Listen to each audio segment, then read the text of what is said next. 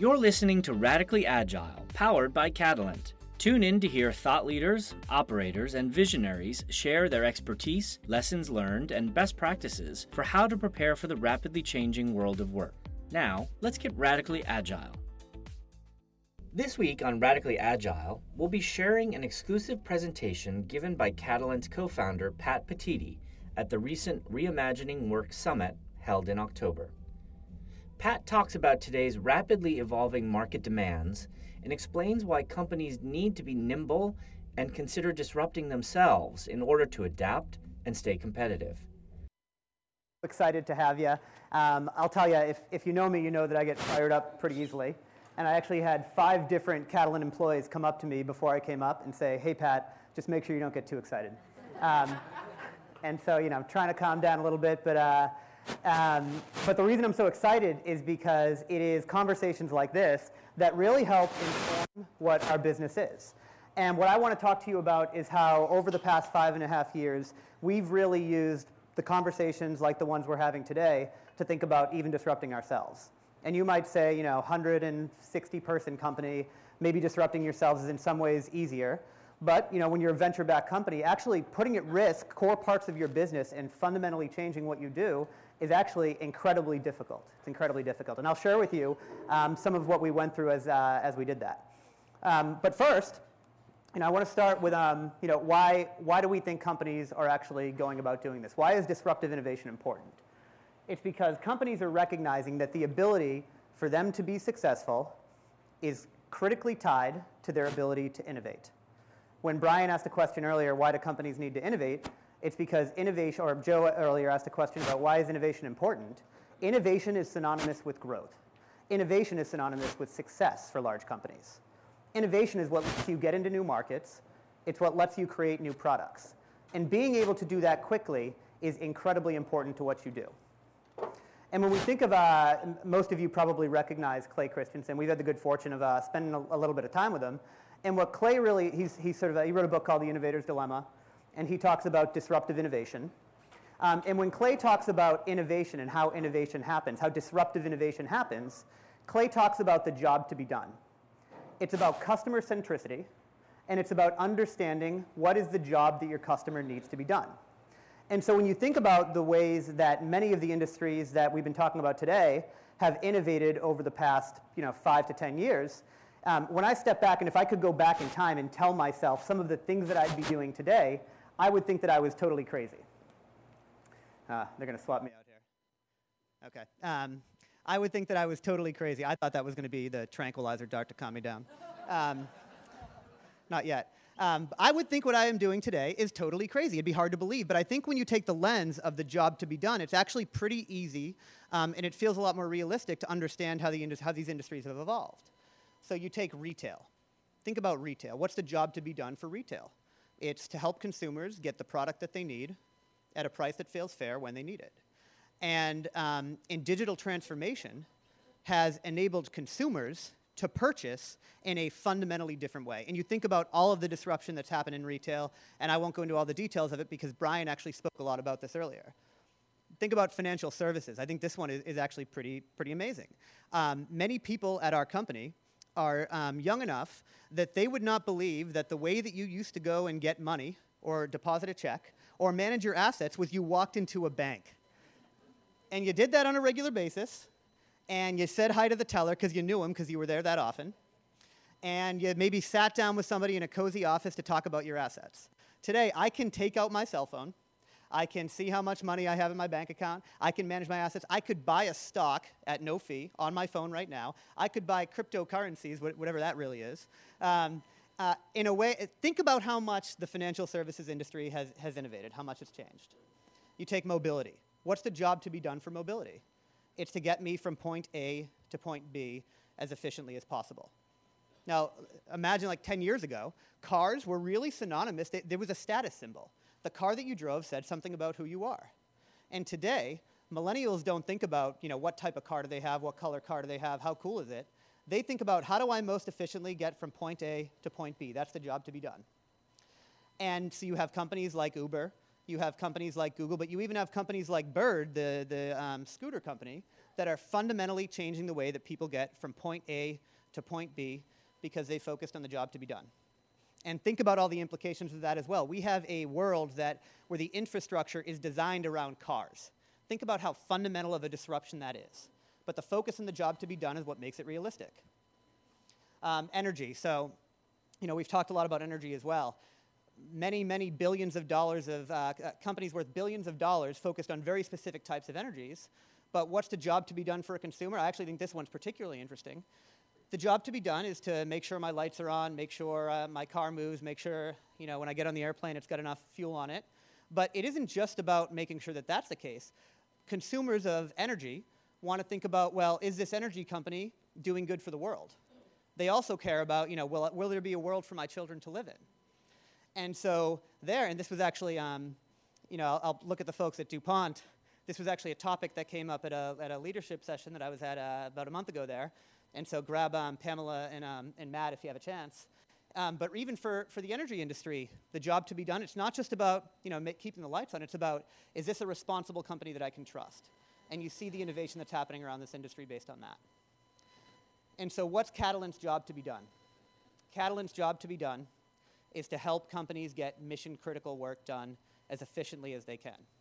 And I'll get into some of the details about how we really disrupted ourselves to come to a real understanding of what that job to be done is. But first I'll talk about, why do we actually do this and how do we do this? So many of you have seen some of these slides before. The fact is, and this is really what I think Brian was really hitting on in the session before lunch, is that strategic initiatives really are slowed down by the inability to access the right skills at the right time. And particularly over the past 10 years or so, CEOs are reporting that one of their biggest concerns is the inability to find the skills that they need when they need it to do the work that they have to do. And you see, the trends around how long does it take to actually fill a full-time role. You see this notion that, most of the best ideas must lie outside of the walls of my companies. And I think a lot of that's driven by the fact that the types of skills needed are changing faster and faster than ever before, which, we certainly see at many of your companies. And we know that companies that can operate with agility actually are substantially more successful. Companies that operate with agility they get work done faster, of course. They develop products and get them to market that much faster. They have higher revenues. They have substantially higher customer satisfaction because they are, in fact, customer-centric. Companies that have figured out how to be more agile are more successful. We know that. But adapting with agility is incredibly difficult to do, right? And so the questions that we always hear our customers asking about is how do we find the right people? And those right people, increasingly, are probably not on my team. Those right people might be somewhere else inside of my organization. Or those right people might be outside of my company. But what we're really seeing happening is challenging the notion of what does it even mean to be an employee? What does it mean to be a person who works at our company? And the lines between internal talent and external talent are absolutely blending. Second is, how do I access the right skills?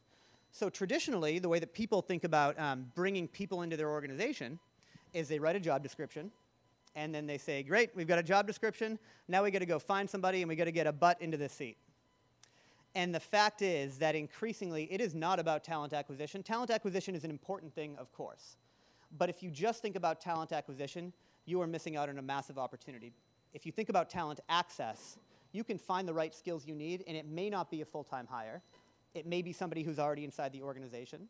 It might be somebody who's outside of the organization. It might be a consulting firm that you have a relationship with. It could be somebody who used to work at your company. But making that shift from talent acquisition to really saying it is about talent access. How can we be exceptional at talent access? Absolutely key to doing this well. And then last is deploying the right teams at the right time. So you think about now in a world where the best skills may be inside and outside of your organization, and accessing those right skills means that you may be building up teams of people who have never worked together before, may never work together again. And in fact, we've seen cases where there are people who will work together for many months on a project, but will never actually meet in person. How do you deploy those teams in an effective way? How do you challenge many of the processes and the sort of cultural protocols that exist inside of your business that make it very, very difficult for you to go about deploying those teams effectively? We know one key part of this is really rethinking this idea of what your organizational structure is. So actually, I think this sort of came up in the conversation with Megan from Uber and Kate and the folks from General Assembly. Companies, if you think about the way that they get work done today, the most important work that you're doing is typically done as it's a cross-functional initiative. It requires people from across the organization. It requires a complex set of skills and capabilities and experience. That is not the way your organization is actually structured. If you were to structure your organization based on the way that you're actually working today, it certainly wouldn't look like the thing on the left. And in fact, it looks like the thing on the left because that's the way that the company needed to be structured, 50, 60, 126 years ago. And I'll tell you a story. I was actually out at, I was talking to Sue about this after her talk. I was at GE Life Sciences, and the CMO of the business grabbed me and he said, "You got to see this thing that I found." And he drags me back to his office and he pulls out this like big billboard. And it's a billboard from like 1950 something. And it shows like an organizational structure. And then he pulls up his computer and he like clicks around and he's like, "Look, it's the exact same organizational structure." Like 60 something or other years later, and it's the same org structure. And that is not because it should be the same org structure. That's because it's hard to change your org structure and it's hard to challenge it. But when you actually think about some of the most important work happening in your company, this thing on the right might look crazy and it might look futuristic, but in fact, I would bet you that most of the most important work that's happening inside of your company today looks a lot more like this than it does like the thing on the left. And now getting there is not easy. Getting there requires you to actually think differently about how you create teams on projects. Getting there requires you to make changes to what the expectations are of a manager. And it requires you to think differently about how governance works inside of your company. But that is the way that companies are working today. And that is the way that agile companies are increasingly thinking about how they really view their workforce. To do that well also requires you to think in a really different way about who your workforce is and how you take the skills needed to identify who the right people are as part of that workforce. And so, I've spent a lot of time talking with many of you about how you use consulting firms. And consulting firms, I think everybody here would say that consulting firms are critical to your ability to get your work done as effectively as you can. The challenge is that most companies would tell you that when they use consulting firms, they do it in a very reactive way. And that's in large part because they aren't thinking really strategically about what their true workforce looks like. If you ask most people who's your workforce, they talk about people who have a company badge. But the fact is, to be able to work with agility, to be able to find the skills and expertise you need when you need it, you have to think really strategically about who your workforce is. And it isn't just people with a company badge. Your workforce is certainly people with a company badge, but it's also people who used to work at your company. It's people who work at consulting firms that you're partnering with. Your workforce are people who you've never met before, who are freelancers, who are around the world. You really need to think more holistically about who your workforce is. And if you can do that effectively, you can think about, well, now how do I find the right skills across our true workforce? And how can I deploy the right teams, knowing that those teams are increasingly going to be a combination of people from, a variety of places. And this is we really root what we do in helping companies get work done faster. So there are a lot of benefits to engaging your employees in a more dynamic way. And we actually think if you do that really effectively, it does help you get work done faster.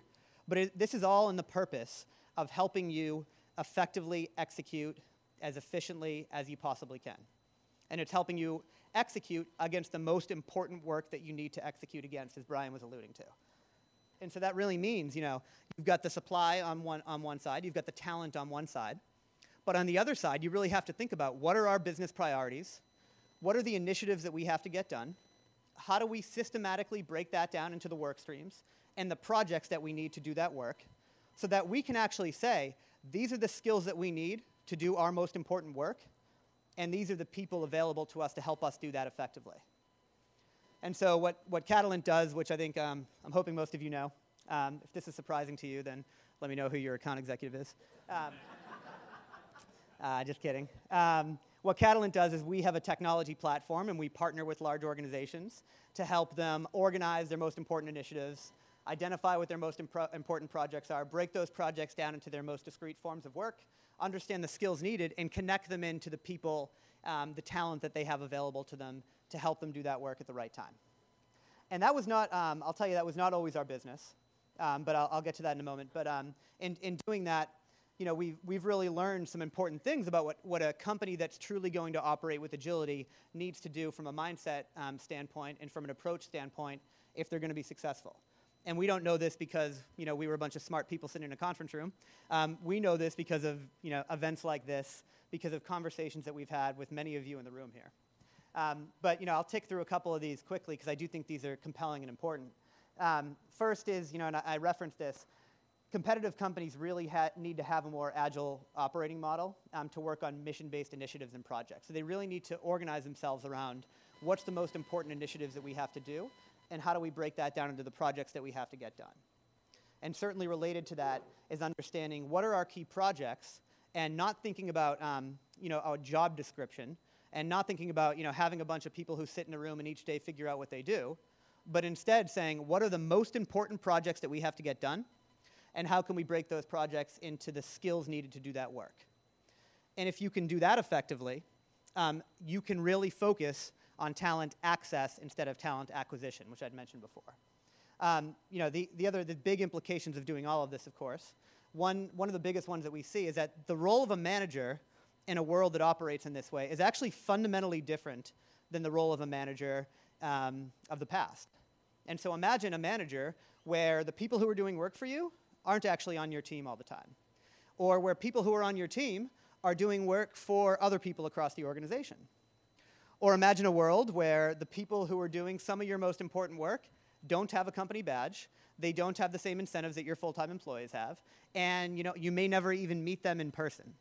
That is a fundamentally different type of manager. It's a fundamentally different set of responsibilities for a manager. And so, you know, we see that leading companies are really, really challenging what does it mean to be a manager in a world that works in a very different way, in a world driven by technology. And so I'll jump into a little bit, you know, how we think about disrupting ourselves, because it's not very fair to have everybody else come up here and say, and share their stories about how they're disrupting themselves if we don't do a little bit of it too, right? And so, you know, why do we have to think about disrupting ourselves constantly? It's because the world is changing very, very quickly. The world is changing incredibly quickly, faster than ever before, and it will only speed up, as Sue mentioned before. 162 million people in the US and Europe engage in some form of independent work. Now, that's a stat that if you went back 10 years ago, you wouldn't have believed. We know that the growing number of co-working spaces means that the way that people actually work, the place from which they work is fundamentally changing as well. And companies are adapting to that fact. In fact, the vast majority, we know the WeWork team pretty well, and the vast majority of WeWork's growth has actually come from large organizations that are recognizing that they have to think in a fundamentally different way about where they set up and where they allow people to work from if they're going to be able to access the right talent. And so for us, the way that our business really started, was anybody here an hourly nerd customer before Catalent? Lisa was from Staples. Yeah. So the way that our business really started is we were a marketplace.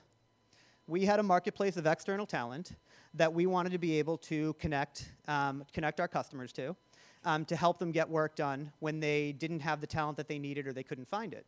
And we thought we were really, back in the day, building an alternative to the consulting industry. And we thought, you know, we were consulting for the rest of us, or a bunch of taglines we used to throw around, or we were, unbundled version of consulting. And that was our business. But about 2.5 years ago, we surveyed our customers, and we asked them, when you use Catalent, what are you using it instead of? And we expected that we were actually doing it as part of a fundraising process, to be honest. And we expected that they would say that we use consulting instead of, we use Catalent instead of consulting firms. And we would have had a really great slide in our pitch deck that would have said, consulting industry, 10x the size of Uber, biggest companies in the world using us instead of consulting firms. And so, you know, we'd go to our pitch, wipe the VC drool off the table, sign the term sheet, and we'd be running. But the funny thing was, what our customers told us was that only 30 to 40% of the time were they using us instead of consulting firms. The other times, they were using us instead of some combination of re-engaging former employees, whether they were alumni or retirees, They were using us instead of hiring full-time employees. And really, the really interesting thing that we saw is they were using us instead of engaging people and continuing to search for people who already worked inside of their organization, but who they just couldn't find on their own. And so we had a hard decision to make. We said, well, we think we're building a really good business, and we had the marketplace business was, and still is a core part of what we do and was exceptional and growing very quickly at the time. We had investors who want to see a return and want to see a business that's really successful. But we said, if we focus on the job to be done for our customers, the job to be done is not to find an alternative to consulting.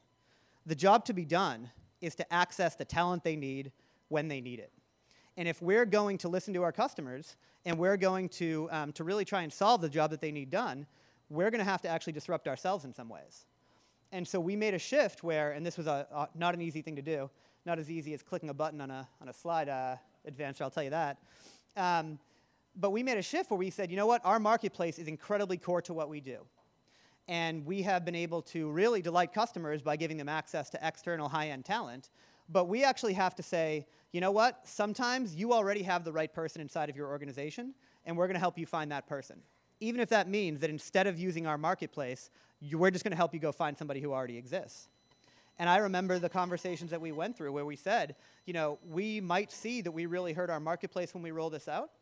But the fact is, if we're going to focus on customer value, we have to be willing to disrupt what our business for 2.5 years really was. And today we even think about this. We think about our Catalent Expert Marketplace is really important, but we've talked with actually many of you in the room, and some of you are actually testing some of this out with, about how can we connect you to other marketplaces, right? The talent doesn't have to be in Catalent's marketplace if it's external. The talent could be in the consulting firms you work with, and we work with companies to help them organize the consulting firms they already have relationships with so they can use them in the right ways. The talent could be in other marketplaces, Fiverr, TopTal, marketplaces that have talent that doesn't exist in Catalent's marketplace. It's really about, for us, listening to our customers, and something where this is directly from a handful of customers that we're working on with this, and making sure that we stay customer-centered, and we're focused on what the job to be done is for our customers. And as I'll finish up quickly here, but because I could go on all day, as you could imagine. But as we think about the fourth industrial revolution, as Sue was talking about, you think about all of the changes that are still to come. And you think about the advancements in data, in AI, in analytics, and in cloud. And really, we start to think about, well, how can artificial intelligence increasingly push the boundaries around what we do and increasingly force us to continue to disrupt ourselves? And so we even think about things like, if our job is to make managers exceptional at getting the work done that they have to get done, how can we use AI to do that? If our job is to help companies organize their most important work, can we use AI to actually help them organize that work?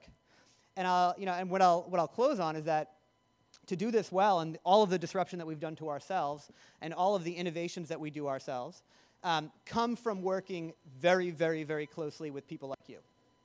And it comes from the conversations that we have today. It comes from many of the conversations that we've already had together.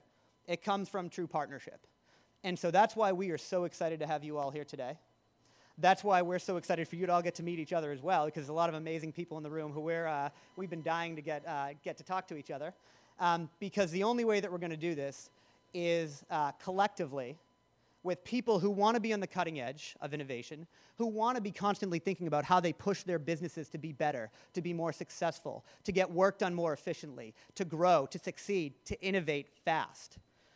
And so it's all about partnering together with you, with us, with each other, so that we can do this well. So thank you for being here. Thank you for being exceptional partners to us. And I don't know if I have time for questions, Rich.